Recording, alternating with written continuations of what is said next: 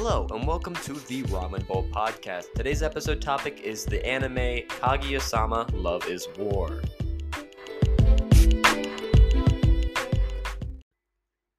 So let's get just straight into this and start this how we always start these episodes, which is a brief summary of what this show is. So if you have never seen Kaguya-sama Love is War, it is a rom-com anime set between two main characters, two main characters, Kaguya Shinomiya and Miyuki Shiogane.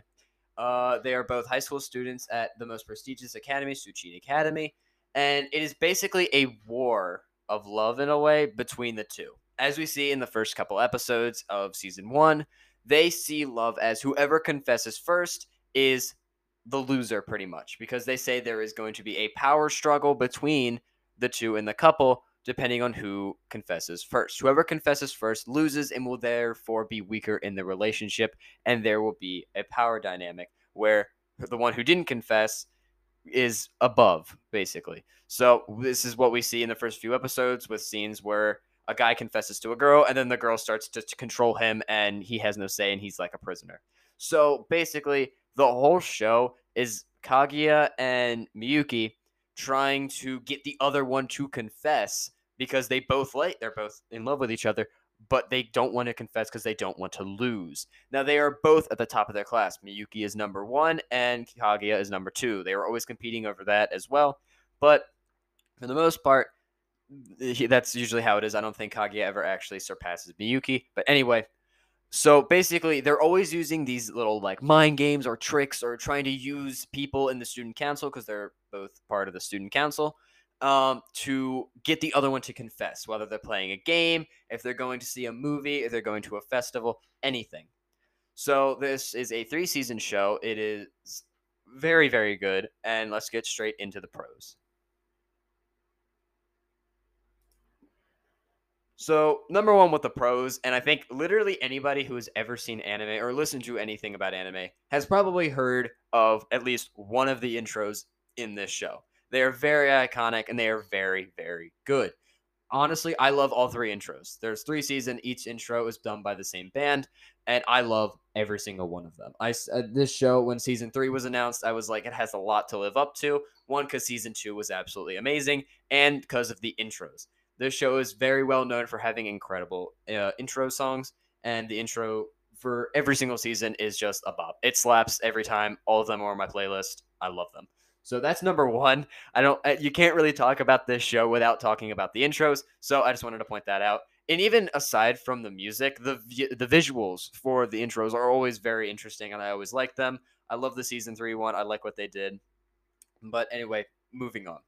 The characters. The characters are very, very good and are very well written, especially Ishigami, who, in my opinion, had the best backstory in the entire show and is by far my favorite character in the whole show.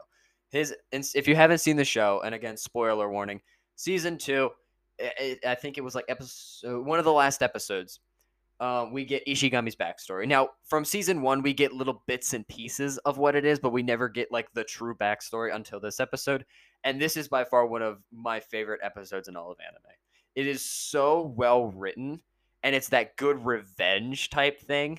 So, which we see at the end, which is just amazing. I loved it. His backstory was very sad. It was very, rage inducing. It was very, very good, very well written. And it added so much to the character and just made the show better. Every time I'm rewatching it, like when I was rewatching it to do this episode, I was like, "Ooh, I'm coming up on the episode," because I like it has so much emotion. It's like, oh, do I really want to rewatch this? But honestly, I love the episode. I think season 2 was probably my favorite season of the 3, and honestly, just because of this episode. I absolutely loved it. His revenge at the end of the backstory episode just felt incredible. When you see him like branch out, start making friends when he joins the cheer team, it's amazing. It's such a good episode. I love Ishigami. I love all of the characters. All the characters are very well written, very well done. They're all very unique. But Ishigami, just in general, is just by far the best character, in my opinion. Don't at me, but you know. But anyway, moving on. The show was very funny. Obviously, this is a rom-com. There's got to be some comedy to it. I really like the comedy. Honestly, I would expect it to be more like you would expect it to be very like smart humor type thing, kind of like Dr. Stone in a way. But honestly, I don't. It's not really like that half the time. A lot of the time, it doesn't use very like complex, very serious or like specific jokes that you have to think about. They're honestly just random stuff that happens or just outbursts from the characters, which I really enjoy. I honestly really like the comedy in this. That I really do. I think season one's comedy was a little forced at times, but season two's comedy, I think they just did a great job. The writing in that was so much better than season one and season three. Season three wasn't as comedical in my opinion, but was still funny. I find this show very funny. I always laugh at it. There's scenes that I will rewatch or see on social media, and they just make me laugh. So very funny show. The jokes almost always felt natural, other than in season one. But that's just a me thing. Um, and another thing, if you were a frequent listener of this, every time I do an anime, I always bring up fan service. Now, this show surprisingly has very little fan service, very little, which I always enjoy. I am not big on fan service. So I feel like if not done right or overused, can just completely ruin the show, make it a very uncomfortable and awkward feeling when watching it. Could definitely combine with the types of jokes in this. Um, but other than the OVA, which they released, there is little to no fan service, which I always love. I think for a type of show like this, fan service is not needed. Now, sometimes they use it for a joke or two, like when when Kaguya is trying to get Miyuki to tell him what kind of underwear he wears, but he's thinking she wants to know his recommendation for women's underwear. Like that's the only type of like stuff like that, but it's used in a funny way, a funny joke, because they both there's a misunderstanding. He's like freaking out and getting nervous because he didn't mean to say it. Like it's just really funny, like the stuff that's going on in both of their heads during this scene. So when there is, and I'm not really saying that's fan service, but when it gets to jokes like that, like sort of like dirty jokes and all that, they are used they're very well, they're very funny, they're very good scenes. So, but otherwise there was little no fan service, which I absolutely love. Again, other than the OVA, but you kind of have to like scourge the internet to find that. But anyway, moving on. I personally think they do a really good job switching between the serious moments and the funny scenes and the romantic scenes. There's a lot of emotions in this show. Like I said, I was talking previously about Ishigami's story, which is very sad, very rage-inducing. His backstory had a lot of like bits and pieces with like abuse and like lies and all of this stuff, and just trying to be the good guy, being misunderstood and all that, and all of the revenge. But they can switch to that to then being funny. Like they can go from being really funny to going to that, and I think they do very good job switching between. I always talk about this in movies or pretty much anything on here when I do a review, is how good they do of a job between switching moments and how they can do the tones and set it up. I think they do a very good job of bringing it to funny, to serious, to romantic. Like they do all these very very different emotions and different tones and atmospheres, and they do such a good job of being able to switch on the spot, or just how they do it. Nothing ever feels forced or like, oh, that did not work. Everything works, everything flows very nicely, and that's something. Even when I first watched the show, before I started doing this podcast, I was even like, wow, they do a really good job just expressing these different emotions and being able to switch very smoothly, very cleanly without it feeling forced.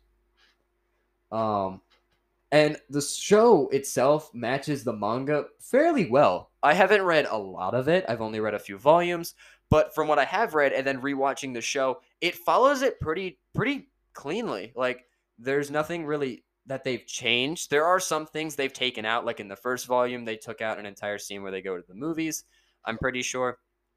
But other than like cutting scenes out, everything else looks the same. The characters are the same. The dialogue is pretty much the same. Everything looks as how it should be in the manga, which I always appreciate. I always like it when anime create when they adapt it to a manga to an anime, they keep it to how the author intended it to, and they don't go changing it. I've seen a lot of shows that either aren't based off a manga or they've changed it almost entirely from the manga, and it just hasn't ended very well. So I always like it when they keep it to how the author intended it and how they originally wrote it. The show is smart. Like I said before, they're the top of their class, and they're always using these like mind tricks and all of that to try and convince the other person to confess, pretty much. So This show has a lot of moments where they are very smart or they like analyze things. Even when it's not them trying to confess, like when they're playing games with Fujiwara, they have to figure out how she's cheating because she's always winning, and then they have to the Miyuki or somebody's like, oh well, you're cheating. You see this card is like slightly turned that way. Like they decide these tricks. Like the show is very smart. Like I said, both kids, Miyuki and Kaguya, are at the top of the class in the school in this prestigious school. So obviously, you're going to have these very smart moments, very like, oh, that's clever, you know? So they really do a good job making the show smart. Like I said before, the comedy itself is very normal, like it's not very smart, but they do have these moments where they actually are like competing and really going at each other, trying to make the other one confess or get them to do something like go on a date with them or like how am I going to figure this out? And then you turns out like Kaguya was pulling the strings the whole time, like, oh, he didn't just win this movie ticket out of nowhere. Kaguya set it all up. She planned it, all of this ahead of time, which I always like to see. Like when I like watching JoJo's and all that. I love when they like go in, they use these big brain tactics. You know, they get very clever, they get very smart. I love it, and I think they did a great job with this show, and I think it works for how the characters are. So I also wanted to point this out because this is something that happened more in the third season, but happened a little bit in the second season. The conflict between Hayasaka and Kaguya regarding the president in the later episodes is, in my opinion, really well written. Now, I don't know the ending yet. I mean, you can pretty much predict how the ending's going to go, but you could honestly, you can see a lot of branches on how the ending could go or different plot twists towards the end based on just the conflicts between Hayasaka and Kaguya. If you haven't seen the show and you're still listening, Hayasaka is Kaguya's main maid, pretty much. But she also goes to the same school as Kaguya because she's also kind of like her bodyguard. She's like a spy of some sorts. So, but as it goes on, Hayasaka slowly, as we see in season two, her and Kaguya make a bet. She said, "I doubt you can get the president to go out on a date with you. You won't be able to get with him." And then Hayasaka was like, "Okay, bet." So, as we see in the first time they do this, she fails. Miyuki rejects her and says he has his heart's for somebody else, which is Kaguya. And then as the season goes, as we would get into season three, you see that she then kind of like backstabs Kaguya and goes out on a date with him at a party at a karaoke bar, and it said, "You never gave me a time frame. I said I could get him. I'm getting him now." Like she kind of like backstabs him, and then there's like this weird moment where she's like pretending to be a guy. She's just constantly changing like who she is and like personality wise to stay hidden so nobody knows her true identity. But I really, really like that. Like, I don't know why, but like the drama and tension between the two characters, because it's like this is her maid. Like, this is like someone she's always talking to who always helps her out, is now going up against her, going behind her back with the guy she wants. So it's really interesting to see. And I think the conflict between such close friends is very well written and is very good and adds the tension and gives character development. Because we don't really get to see Hayasaka much outside of her just being Kaguya's maid and having a few lines and trying to like help her out through when she's can't text the president or something or showing her how to use Twitter, like stuff like that. So I really do like the conflict, and it shows how they're changing and they're kind of growing apart in a way as Hayasaka is trying to prove to Kaguya that she is better or can do things that Kaguya thinks she can't just because she's a maid.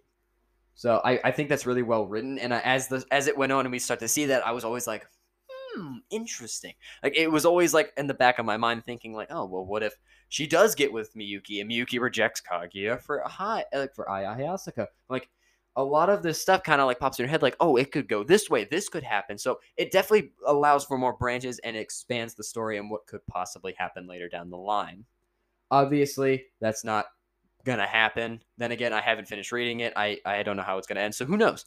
But that's most likely not gonna happen. But it opens it up to what could have happened when he was writing it or they were making the show.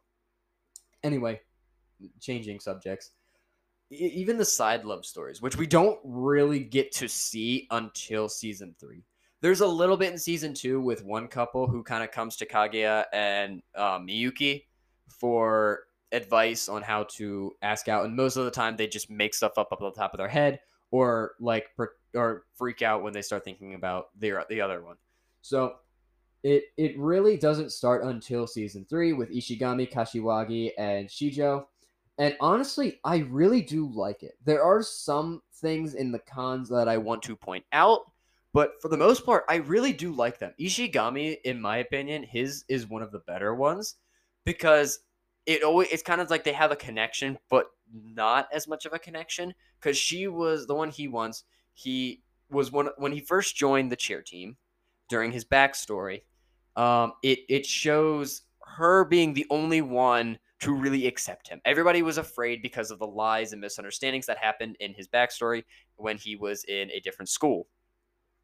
But even they're like, hey, listen, you know everything about him, and they're like, you know what he did. So, like with I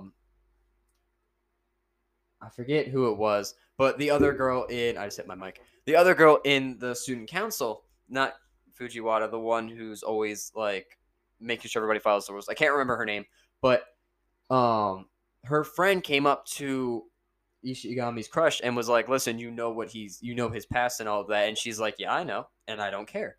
And same thing that Kaguya did. Now, I love Ishigami and Kaguya's relationship. Ishigami absolutely fears Kaguya anytime she's around or like she's mad. He runs away in total fear when she like tied him up in a closet to make him study.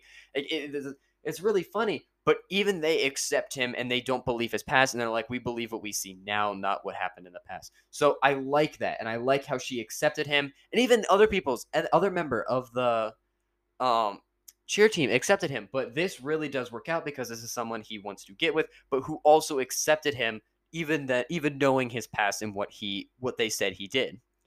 So I really do like that. I think all of the other ones, even the one with Shijo, I like that because it's like Kaguya's cousin is trying to get with the guy that they helped get with the girl in season 2. I don't remember their names. I think it was Kashiwagi.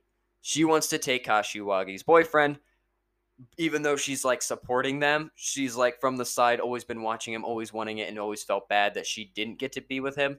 So she's constantly coming into the student council office and asking Ishigami and Miyuki for advice or help or just to talk, and they try and help her out. And I think she's a good character. We don't get to see much of her in terms of like other than just when this happens when she comes in. But I always think it was funny, and I always think like the side love stories are also good. And I think they definitely help out the plot. They add character development. I really do like them. So, like I said, Ishigami, Kashiwagi, Shijo's, all of those are very well side love stories. Like I said, there's a little bit I want to talk about them when it come in the cons, because of the way they did them and executed them. But we'll talk to that in a bit. Actually, you know what? Let's just go right to the cons right now. So we're just going to start with what I was just talking about in the pros. So in season 3, personally, I felt it to be somewhat overwhelming how many characters and how many different side stories they brought in all at once. Literally, like episode after episode, it was just, yep, here's a new story, here's new characters, new story, new characters, new story, new characters. Like they just added it all in once instead of like slowly progressing it through the other seasons or slowly progressing it through this season. So they literally just every episode or they would add like one or two characters side story, like they'd add all of these new episodes, and I just found it to be kind of overwhelming, which is why I can't remember half the names from this new season because there were so many new characters that they added all at once.